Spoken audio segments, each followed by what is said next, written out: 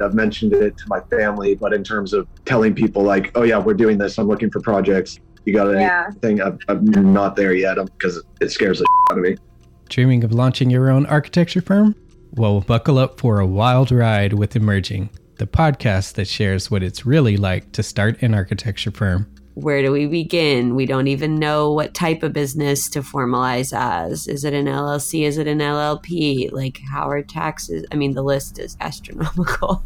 Season 1 featured founders Jeffrey, Lexi, and Chris, owners of Level Studio Architecture, are your fearless guides on this unfiltered journey from napkin sketches to a thriving studio. One evening, stumbled into one last dive, we sat at the bar and pondered our postgraduate futures. Amidst the conversation, a napkin became the canvas for our aspirations, sketching plans and milestones, sealing our heartfelt commitment and shared dreams. In drawing down dreams on a napkin collectively, that then, you know, in your head, you've rooted like, oh, I'm connected to these people, like long term. The process of starting an architecture practice brims with excitement and challenges, demanding meticulous planning, flawless execution, and unyielding resilience. I kind of hate the term because it's so overly used, but I think everybody knows imposter syndrome. And I think it's so real to this day. I don't know if it's with everybody, but with me, I'm always questioning like, us, can we do this? Are we ready to do this? Are we prepared? Can we do it? Did we just decide a name? We did it, guys. Oh my One that God. came out of nowhere. Woo! It came out of nowhere. I liked it. I saw it. Ready to turn your aspirations into reality? Follow the link in the show notes to subscribe to Emerging and chart your own path to architectural success. Do you think it's the experience? What would really set it apart for a young person? And he said, frankly, price. And they had these crazy standard operating procedures. Here we go. We're serious. I'm pretty sure. Allie, put on that really nice white jacket you have again. With the really long sleeves. Long sleeves that tie in the back, yeah.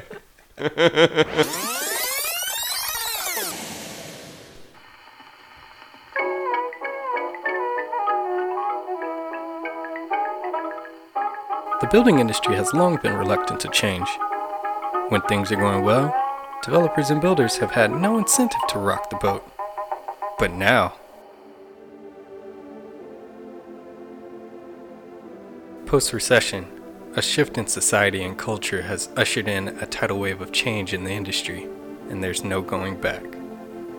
Welcome to Spaces, where we explore and analyze how the building industry is evolving, from design and construction to management and economics. Join hosts Jason, Ali, and Demetrius as they discuss the evolution of your spaces. Hello, welcome to Spaces. My name is Demetrius, here with Jason and Ali, back together again. Back together. I was gonna sing that song Reunited, but I'll save our listeners the pain. Screw the listeners, I want to hear it. Not today. So welcome back, guys. Back together again. How have you been? Ali, you were touring. How did that go? It's no joke. I've been in the past 3 weeks to San Antonio, Denver, the Bay Area, Austin, Charlotte, and I'm leaving tomorrow morning for Tampa. Oh my God. Dude. So it's a lot. I feel tired. I feel like my family is, I don't know, the airport staff is more family than my actual family. So Some of those people are not very nice either. no, That's they're not good. not. Yeah, I have trust issues. Shouldn't say that. I'm only doing one overnighter next week. I'll probably get freaking randomly selected again. But we'll see what happens. But the worst thing for me is being back home this weekend. We adopted a kitten on Saturday. And we got it from the Irvine Animal Care Center, and it was so exciting. And I was on my car ride home. And of course, I have like this little white 2-month-old kitten in my car. And at the stoplight, I got on my phone to text pictures to my friends. And Please tell me right next to a cop. Please tell me right next to a I cop. get pulled over. So the guy said, well, he first noticed the cat, and then he goes, "Can you tell me why you're on your phone?" And I was like, "Yes, because I just got a kitten. I'm so excited." And he was like, "Okay, I'll be back." And he came back and he's like, I understand that you're excited about your kitten, and I understand you're at a red light, but here's your ticket. Oh, so he did give you. That's like a couple $100 ticket, isn't it? Yeah. Yeah, I'm not happy about it. Actually, I was fuming about it before I went to the gym yesterday. I was like, what a jerk. Oh, man. It's a kitten. It was a red light. I understand there's law, but I don't have any tickets. I don't have any offenses. Really? Really? You don't have any tickets? Nothing. Oh, man. And he was like, the good news is you're not going to get points on your license. It's like, That the is good good news, news though, is 'cause that's I know you're a expensive. jerk. Gosh. That's So- funny. You know, because the funny thing is, every time I pull up next to a cop and they're like on their phone, I resist the urge to take a picture of them on my phone because I'm like, are you gonna light me up for doing that? And then Yeah, because I'm you just get like, caught. you know what I mean? But it's like now I've got proof. You know what I mean? So but annoying. oh, not good. I've been pulled up. Like, okay, so I've got a few points on my record. That's fine. Oh, it's really? all from speeding. Yeah, it's all from speeding. I could see that. Yeah, I drive with a heavy foot. Like I tell you, I'm like, I don't drive reckless. I just drive with pace, right? And this last time I got pulled over, I was going out to Palm Desert. And so I get pulled over and like I took a picture of the guy like in my side view mirror, and he totally caught me too. He goes, "Did you just take a picture?" I'm like, "Hell yeah, I took a picture." I'm like, "I'm at least get something out of this, you know." And he was actually pretty cool about it. But literally, I got caught for going like 90 and like a 65, and that time I was hauling, like I was Yeah. going right, and so I was like totally paying attention the whole way out there. Yeah. I was 2 miles from where I needed to go. Oh. And like a semi truck moved, and freaking Smokey was on the right side on the other side. I was like, shh. I literally pulled straight over to the shoulder. Yeah. Didn't even wait for him to pop lights. He It's full on happening. took the shoulder all the way to me. So pulled up next to me and was just laughing when he walked up to the thing. I'm like, yeah, I'm screwed. I'm like, I know. I don't even know how fast I was going, but I was booking, right? And he kind of just laughing, and he looks at me. I'm like, and no offense, man, here's all my stuff, but like I gotta go. Like, so if we could write this up as quick as possible. Like I literally used one of those lines like from the movie, and he wrote me up for like, I think it was something like 70 and a 65. Like he was laughing, nice. and I'm like, I wasn't driving reckless. I know I was speeding. Like there's no. And he goes, yeah, I saw you pull straight over. I'm like, yeah, I knew I was screwed. It was think- pretty funny. For me, it was very humbling. I think when I was 18 or 20, I probably could have gotten out of the ticket, and I was like, oh no, not anymore. That's hilarious. It's What about awesome. you? I've had a good couple weeks busy. Went to Vegas, sort of to do some For work? studying for our podcast. For those, since this is a radio show right now, Demetrius is like curling his eyes and like getting all kind of a goofy look on studying, just so we're clear on that. It was research for the podcast. No, but it's been good. But the bad thing about it, while I was gone, our dog Blue, who's sitting in studio with us, I think he ruptured another valve in his heart. Yikes. So we're dealing with that still. What does that mean? So they have several valves in their heart. When the valve ruptures, it basically makes it difficult for the blood flow to stop properly. When the valve closes, the blood will stop. But his doesn't close all the way. It just kind of flaps. So blood is flowing constantly and like sort of out of control. And the blood gets into his lungs and can drown his lungs basically. So That's doesn't that cause congestive yeah, heart failure? so that's the congestive heart failure. Oh. So it's sort of possibly expedited now, Oh, but no. we're not sure because at this point paying for another scan wasn't really going to do any good. They can't do anything about it at this point. Yeah. So we're just managing it with his meds. Giving him but- as much love as possible. Yeah, so that's why he's in studio today. He's chilling. Yeah. Oh. So if you hear a bark, listeners, that's Blue. Just saying hi. But other than that, things are going well. Staying busy. I was happy to hear you're busy, man. Yeah. Like he looks really busy too, which is great. So for somebody that just started their own business and going off on their own, that's really exciting to see. taking off. So Yeah. cheers Yeah. and congrats, man. That's really Yeah, cool. thanks. It's been quite a process doing all the legal stuff and filing all the paperwork and trying to set time aside to build up my stuff while doing the consultant thing. But it's fun. It's exciting stuff. But today we're gonna do a slightly condensed version. So we're going to skip the market updates again today. But Ali, you wanted to kind of plug, you did a recent podcast. Yep. So we mentioned it on the last show, but since we missed the market update twice, just make sure you go to Cash Flow Connections. And I think it's episode 38. It's Will This Be the Longest Expansion in History? So I was with Hunter Thompson, who runs that podcast, Cash Flow Connections, and we did an hour long. We hit everything. We covered economics, we covered housing, and it was different markets and different strengths and different weaknesses. So a lot of cool stuff there if you're interested in learning more about the current state of the housing market and the economy. But we'll be back next time. So, as I mentioned earlier, went to Vegas to do a little research for today. And today we are discussing hotels. How to count cards. What? Yeah. When I was researching hotels, I didn't really realize it has kind of an interesting history. Hotels have gone through this sort of evolution.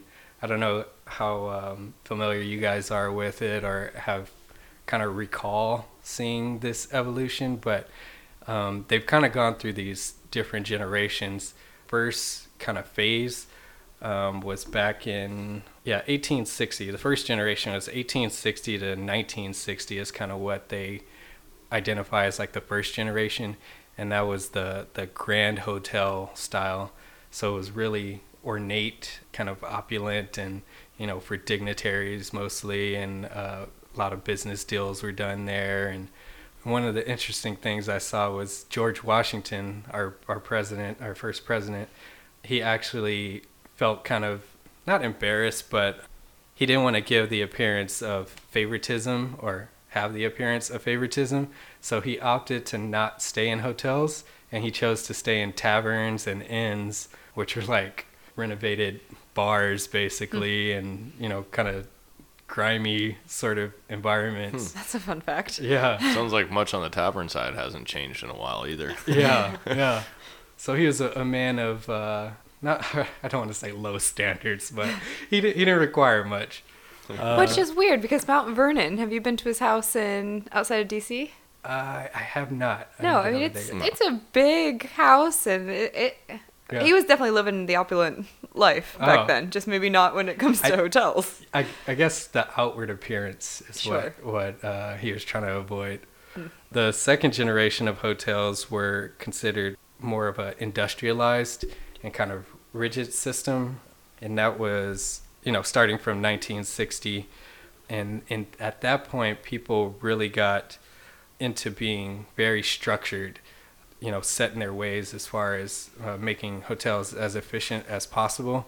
And there were two kind of innovations at that time, one being separating the business of the property from the business of tending to guests. They basically looked at their property as a business, and they utilized the growing credit market to leverage their existing hotels into branching out and getting more hotels. And then the second part of the innovation on that, they utilized contracts and franchising arrangements to basically use kind of local managers or investors to help grow that market. And then going back to that kind of structure part, that industrialization of it, there was a quote from J.W. Marriott Jr., who said, "When I say that the company's prosperity rests on such things as our 66 steps to a clean room manual, I'm not exaggerating." So they actually calculated 66 steps to get to for one point. And they had these crazy standard operating procedures. And this is ranging from Tokyo to Sao Paulo. The omelets in all of these locations had to match a laminated picture. One of the managers in Dubai says he follows 2,300 rules, including phrases to greet guests, how he has to answer the phone. That phone has to ring exactly 3 times before he answers. So it's like all these little things that they had to follow, and it was really structured, which obviously led to that pendulum swing coming into this third generation, which is what we see now, and you'll see it in Vegas. It's this more kind of lax theme sort of setting. And they felt that, and it's kind of traced back to the 1980s in New York. His name was, or their name was Ian Schrager and Steve Rubel, who have previously run the Studio 54 nightclub. Okay. And I don't know if you guys are familiar with that club, but it was really big club where all the stars came. Huge in the music scene and everything. Yeah, it was a really iconic nightclub, and it was all about being seen and who was there to see. And when they got into the hotel game, they saw it as switching it to kind of a boutique hotel style, and that was following more to that theme. And it was about targeting customers based on their interests rather than their wallet. Right. So trying to create the attraction. Yeah, so you see that More you end up with Circus, the Luxor, Yeah, New York, for sure. Aria and that whole complex out there. So it's more about the style and what people are attracted to, and giving them this different setting every time they go to a different place. So, and it's still continuing to evolve as they move forward. But it's been a really interesting kind of transition of that history. So I don't know how you guys have seen or experienced hotels, if you've enjoyed this kind of theme setting, or have you been to kind of that more structured? Well, I certainly don't travel as much as Allie does. I don't know where she tends to stay. I think we've all been to Vegas one too many times, so we can speak to that a little bit. I'd say for vacation stuff, I tend to stay more resort style things. We're big Marriott fans, actually. So we stay at a lot of Marriotts and resort type Marriott places. But I haven't stayed anywhere that's like, outside of Vegas. Like, I don't, been to New York, but it's a whole different type of deal when you're in New York. I mean, you've got your like 12 by 12 space there for $700 a night. It's a little bit different. I don't know how good of an experience you can really call that. But the only one I can really draw to, the one that we stayed to in Canada when we went there was gorgeous, which was right by the Niagara Falls, just because the rooms were unbelievable. But that's not really the hotel did anything. They just made sure you had enough. It was the setting. They didn't. Honestly, the hotel was kind of just like meh, because the view and everything else was so wonderful. Yeah, they don't need you. Yeah, we didn't do too much of that stuff. I know you and I were talking about the Hotel Del at one point, and the settings there, which are pretty cool. But I don't know if it's really targeted at our age group. I'd argue that it's gone the other direction, or it's been the other direction for so long. But it sounds like maybe they're trying to attract a little bit more at this point. Hotel Del? Del Coronado. Del Coronado, okay. San Diego. Yeah. Now, before I give my answer to that, serious question. Yeah. Okay, so I checked into my hotel in Charlotte 2 weeks ago, and I checked in like my business outfit, very professional, like my makeup's done, hair's done, all of this stuff. So go there, then I go and get in the shower. Completely unlike right now, by the way. No, I'm just I get in the shower. When I get out of the shower, my hair's wet, my makeup, I don't have it on, I'm in workout clothes, and I go down, and he was like, the same gentleman was like, "Good evening, Mrs. Wolf." I was like, "Good evening." And I'm like, I don't look the same, by the way. When my hair's wet, I look like I have brown hair. Like, it doesn't make sense. Okay. So my bona fide question is, do they know when you're leaving your room? Does it alert you that Mrs. Wolf has left room 405? No, come on. I mean, you still look semi-similar. No. Okay, first off, I looked. There's like 6 stories in this hotel. So this hotel's big. Okay, first off, you're paranoid of people like watching your every step. We already know this. So I think this is weighing into this discussion right now. No. Second off, I don't care if you got wet hair or not. Like, you can tell who people are. No, you can't. No. They don't. They can't. I think tell they get when alerted. No. And I am now convinced they know everywhere I'm going. Here They we know go. what I'm buying. Here we go. For serious. I'm pretty sure Allie, they put don't. on that really nice white jacket you have again. With the really long sleeves. Long sleeves and tie in the back, yeah. All right, you guys. You know what? One day it's going to come out that they've been monitoring everything you've been doing, and I'm sorry you have not been concerned I've already about told this. you, they're monitoring everything we're doing as it is. Like, I don't know what to tell you. Anyways, The new name for government is Alexa, or whatever the heck that Alexa or whatever Yeah. So I think the answer is yes, they monitor you, and that's the only way that the gentleman remembered me a couple hours later. When The it's only thing they do is they know your phone when you call them. That's the only thing. yeah. So we got. If any of our listeners are in the hospitality business, please let me know. Do they know that I've left the room? I think the answer is yes. I don't know about that. To go back to your original question, I am the same. Actually, I don't do any resorts, but I don't. It's funny. My friend, I won't say what company he works for, but I happened to just run into him in a parking lot the other day, and we were talking about millennials and hospitality, and I said, what do you think about it? I said, do you think it's the experience? What would really set it apart for a young person? And he said, frankly, price. He said, Vegas, you expect the experience because that's where you are, but he said he listens to all the earnings reports of Marriott and all of the big companies, and he said it's such a price-driven equation. But I can counter that by saying I've looked at stats that the top places millennials will vacation are luxury resorts, all-inclusive resorts. Yeah, Mexico. Yeah. So I guess maybe that adjusts for price. Well, I almost wonder if it's two different categories, right? So, like for instance, you're staying in, where are you going? Tampa. Mm-hmm. So you're going for business, right? Mm-hmm. So, like I've got an overnight stay in Northern California, and I think I'm going to be in San Jose next week, Tuesday night. Well, I picked those places based off of truly what my experience was last time. Not like for ambiance and stuff, but like, was the room clean? Mm-hmm. Did I like the area? You know, those kind of things, like really simplified stuff when I'm just saying for business, right? Yeah. Did they have a decent like place to grab something to eat on the way out? Did they have a decent gym? Yep. You know what I mean? Like that's the other thing I would look for, like simple amenities. Yeah. Or is it close in relation to a 24-hour fitness? You know what I mean? Like that kind of thing where I can go kind of keep some normalcy to my day. So I think if you split the two, like travel for work and then travel for pleasure, right? When we travel, like when we go to Hawaii every year. Luckily, my kids know the difference in the amenities of the hotels. You know what I mean? They know I like these pools. I like this battleship that's out there. I like this and that. Or, you know, the access to the beach versus, you know, different types of things. So I think when you look at it from that perspective, like I'm not like a whole weighted on hand and foot type of deal, but my wife and I go to one resort in particular. We'll go once a year. We usually do it for our anniversary. It's the Monarch. I always do it wrong. Monarch Beach Club. It's the one in Dana Point. I think it was the old St. Regis. Mm-hmm. I mean, the place is off the chart with how they treat you and that kind of stuff. I mean, they knew it was our anniversary the first time I went. They send all the crap up to the room and all that kind of stuff. Delivering the wow. Yeah. Oh, yeah. I mean, and the grounds are amazing, you know, and it's like you go down to the pool, and not only do they like give you a towel and like water, it's like they set the towel down for you. They go find the spaces for you. Like they do all that kind of stuff. Cool. So, you know, it's the most bougie I'll ever be. But for the vacation part, I think it is about the actual experience. You know, like I said, I'll take it back to the business side or the travel side for business. Which is 60%. For most hotels, the average is at 60% business, 40% leisure.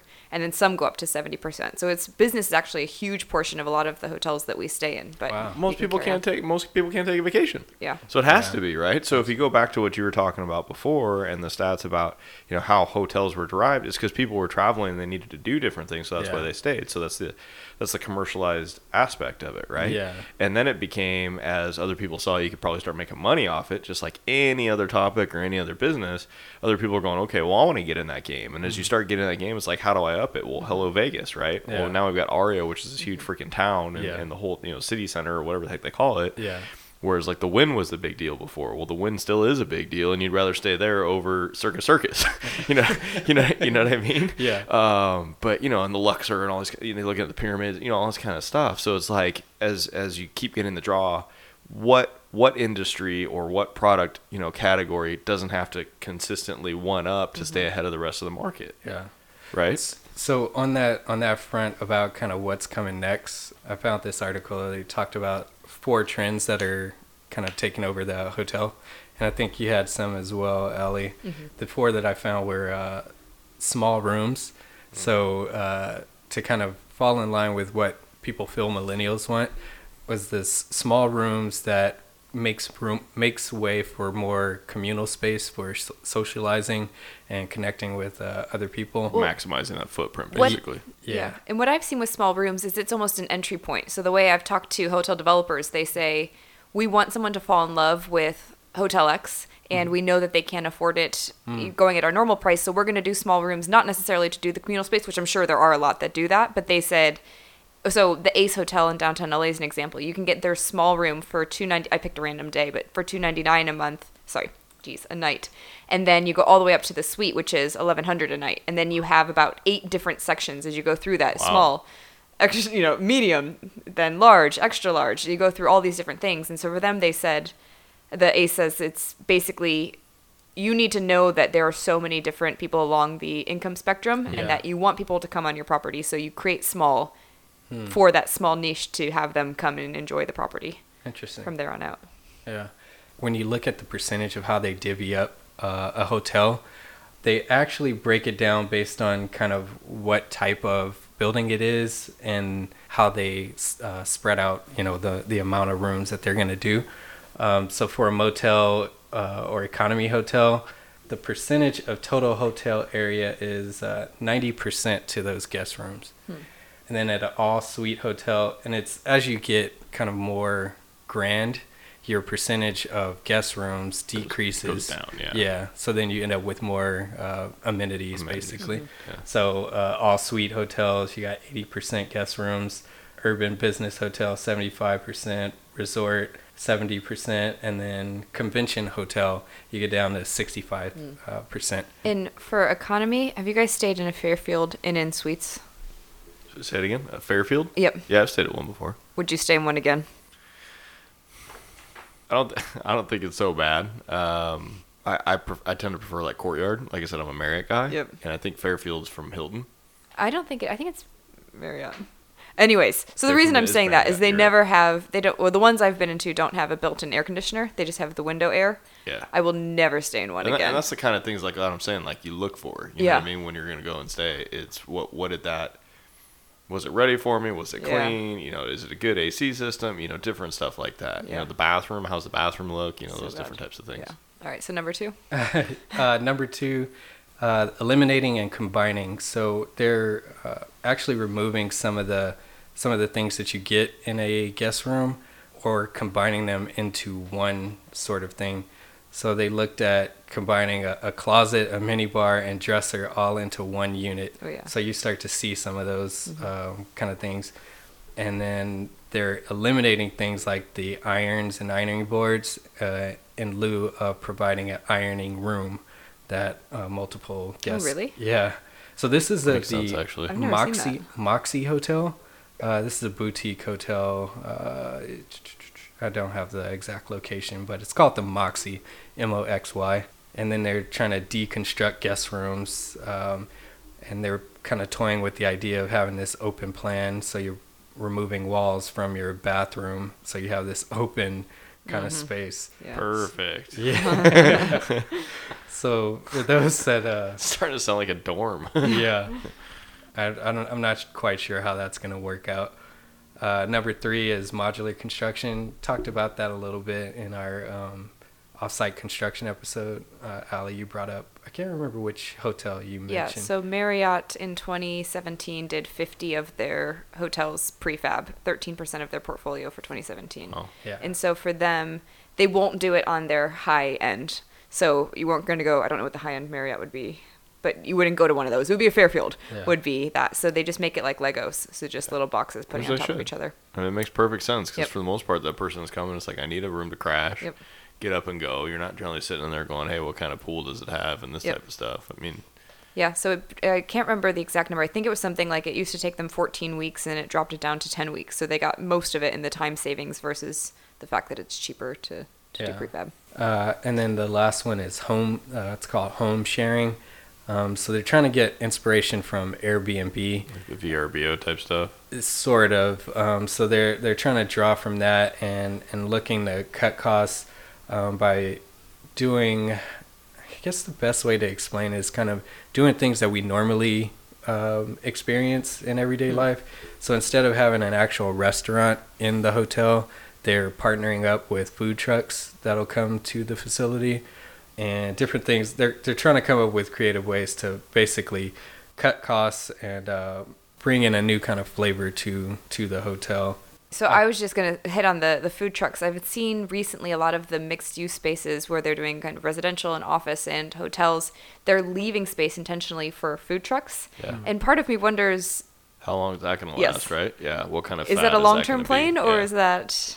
As in, like, are food trucks kind of just trendy? Or, Yeah. Okay. That's how I was like, that's an interesting use of space because I wonder if they could have been I mean, more. I guess essentially that space would be easily convertible then later. Sure, but I don't know. I feel like that feels like a trendy way to Yeah. set up your development, in my Yeah. opinion. Well, I think being in the construction industry, I'm hesitant to eat off of anything on a truck for the most Mm. part. I've kind of been, dealt with that before, so I can't say I necessarily go off of food trucks anyway. But So, and was that number 4? Yeah, that was 4. So the one I would add to that is customization. And so we've talked about how, I don't know if we have on this podcast, but how millennials have grown up with every facet of their life being customizable. So not the first group to grow up with Chipotle, but they go to Chipotle and expect to get a vegetarian salad next to beef burrito, and they've always expected that. Or Nike, you can create your own shoes. This is an extreme example, so of course we don't expect all the hotels to go this way, but in Switzerland, there's a hotel that has 150 different customizable options that once you book it, you go onto their website and you say, they do really funky, kind of fun things like, I want Bart Simpson toilet paper, and I want to have a soft pillow, and I want a fluffy blanket, and plus my baby's going to be there, so I need a baby bed. Yeah. And so you can go through and click through all these different options, but they do a mix of customization and the delivering the wow, which is the Ritz's idea. And so when you walk into your room, the sink is filled and they have a little rubber ducky sitting waiting for you. So just like a little like, oh, that's delightful. So what we've seen is hotels are trying to figure out the best way to still be cost effective while also hitting on the fact that young people expect customization more than the older generations do. Interesting. So yeah, I don't know how it will take off, but it's been something they've been talking about. Yeah, it seems like they're not grasping at straws, but really trying to figure out what that new formula is. Yep. I was going to mention Airbnb just launched. They don't want to call it a hotel, but it's a hotel. It's called the Yoshino Cedar House. And this is in Japan. It's a house that's managed by and for the community. The property would function as a hotel for tourists and a community center for local residents. And 97% of the fees that are charged go directly to the community. This is a project co-created by Tokyo-based architect Go Hasegawa and Airbnb co-founder Joe Gebbia. The goal of the project was to explore how architecture can promote new relationships between hosts and guests beyond existing notions of domesticity and ownership. This building was built with wood from nearby forests using local master carpenters and craftsmen, and they're really careful about managing how they harvested that wood and made sure that they were responsible in harvesting that wood. It holds a maximum of 4 occupants. It's pretty small. If you look at the photos, you'll see there's kind of a dining space, small bedrooms. The rooms are kind of odd shaped in that they take the form of the house or of the building. The main floor is kind of just circulation and that dining space and communal space. It has this really cool suspended wood staircase that leads up to the lofted bedrooms. And then once you get upstairs, it looks like that's where the bedrooms are, but they follow the form of the roof. So you have these sloped ceilings, kind of a low space. That is cool. So it's a really interesting kind of setup. And you can register for this on Airbnb for only $97 per night. I don't know. Would you stay in something like that, Jason? No, I don't really think I would, actually. I mean, it's cool. Like, when you look at stuff artistically, I think it's something I would take a look at. I think it'd be pretty neat. I can appreciate it. Yeah. From an architecture standpoint, from a building standpoint, and just being different. But I don't think I would stay there. It's interesting to me because I look at, all the elements that you kind of think about when you design a hotel, and this is like completely the antithesis of what you would normally consider. If you kind of look through their website, this is all about kind of a cultural experience and being one with that environment and that culture, that region. But I wanted to wrap up with 5 facts for hotels. Could be interesting. I found kind of interesting.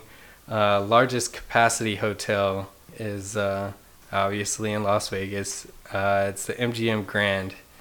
MGM Grand is 3rd largest hotel in the world with 5,690 rooms. Wow. The tallest hotel, standing 1,389 feet tall, is the Trump International Hotel and Tower in Chicago, 92 stories high. Crazy. The first hotel and brand The first establishment that was called a hotel in the United States was built in 1793, and that was the Union Public Hotel in Washington, D.C. Washington probably didn't stay there. Yeah, I doubt it. The question I have with the Trump one is 92 stories high. Yeah. Everybody thinks about it. Does that include the non-13th floor? Because there's never a floor 13 in a hotel. Yeah. So is it really 91? Or is it like, you know what I mean? Yeah. Because the people on floor 14, they know what floor they're on. I don't care what anybody says. Still get rid of that? Oh, yeah. There's no floor 13 in any hotel that I've ever been in. I haven't paid any attention to that. Oh, pay attention to it. But the funny part is, like I said, if you're on floor 14, you know you're on 13. I don't care what anybody says. Average room rate then and now, according to American Hotel and Lodging Association, in 1940, the average hotel room rate was just $3.21. That sounds good. And today, the average rate has reached $110.89. See, $3.21 is what you probably walked out of your Las Vegas stay hotel in. Yeah. And then the last one, the number of hotel employees then and now. In 1910, hotel industry was made up of 10,000 hotels, 1 million rooms, and roughly 300,000 employees. At the year end of 2012, there were 52,529 hotels, 4.9 million rooms, and the hotel industry has employed 1.8 million people. Jeez. 6 times as much as in 1910. It's crazy. Yeah, the hotel industry is an interesting one that we can probably come back to and dive into and focus on a few more specific hotels at a future date. But I think we'll wrap today up. One last thing I just remembered, for our contest, we had a couple people, for our photo contest, we had a couple people participate. Sweet. The end date was supposed to be sometime soon. I think we passed it. But I forgot to make an announcement last time, so I wanted to make that last announcement, and we'll make an announcement next week of who wins that $100 gift card. Again, if you haven't heard, we're doing a photo contest, social media photo contest. So take a interesting photo of yourself and post it on Instagram or Twitter or Facebook, and hashtag Spaces Podcast so we can find it. And then the more likes you get and more shares you get, the more your photo counts into the raffle. And we'll make that announcement by the next episode. Cool. I wanted to end with some listener mail. And this one comes from our Instagram, and this is jdavids11. I said, much appreciated. Finally checked out your podcast a couple of days ago out of curiosity. I'm only 5 episodes in, but I'm really enjoying the content so far. It's cool to hear some different perspectives on topics from people in other focuses of the building industry and in other regions of the country. Thanks for putting some quality stuff out there, and keep at it so I'll have something interesting to listen to on the drive to work. Thank you, jdavids11. Yeah, thanks for listening. If you would like to send us some mail, you can send that via email, Instagram, Twitter. We're out there everywhere.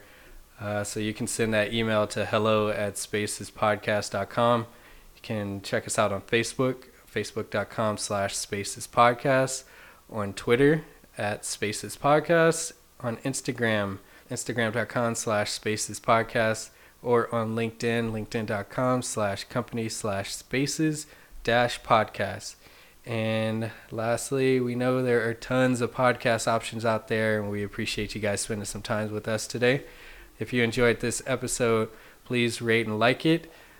Don't just share it on your social media. Actually send it directly to a person. They're more likely to open it if you send it directly to them. Your support is the only way that this grows. And if you stumbled upon the show, please subscribe so you don't miss another episode.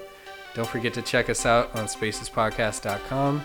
And under the Listen tab, you'll see photos and notes of things that we've talked about in this episode and previous episodes. And with all that said, if you're catching up, hit next. Or if you're listening as we put these out, we'll see you in a couple weeks. Thanks.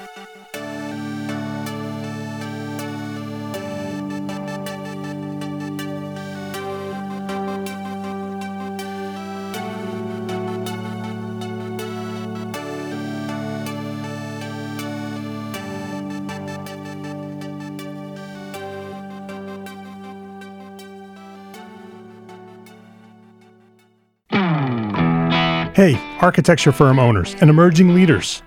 Get ready for unparalleled insight into the development of a world-class architecture firm and a worldwide organization driving the digital transformation of the design and construction industry. With Build Smart, the podcast that's changing how our profession operates. We share the incredible stories behind innovation in the building industry with my friend and co-host, Patrick McLaney, FAIA, former CEO of the international architecture firm, HOK. You know, Yamasaki's office or firm lasted during his lifetime. And when he passed away, I think that was the end of the Yamasaki office. Helmut did not want that. He wanted a firm that would live out and grow beyond the founders. In Season 1, discover the untold stories behind HOK's meteoric rise, from 150 employees in St. Louis to a powerhouse with over 1,900 staff members and 27 offices worldwide. You know, they weren't as polite as the Kojima people. That was just boom. And anytime you have a creditor, whether it's Kojima or the bank, that wants their money, unless you can raise money someplace else, you are out of business. Bankrupt. And hold on tight for Season 2, where Patrick takes us on a new adventure as chairman of Building Smart International, shaping the future of digital transformation in the design, construction, and operation of built assets. Ian Howell, Ken Harold, and I, Ken was my technical representative from HOK. The three of us took a tour of Europe of 5 cities in 5 days. Very busy time. Simply follow the link in the show notes to subscribe to Build Smart now and uncover lessons that will transform you and your architecture firm.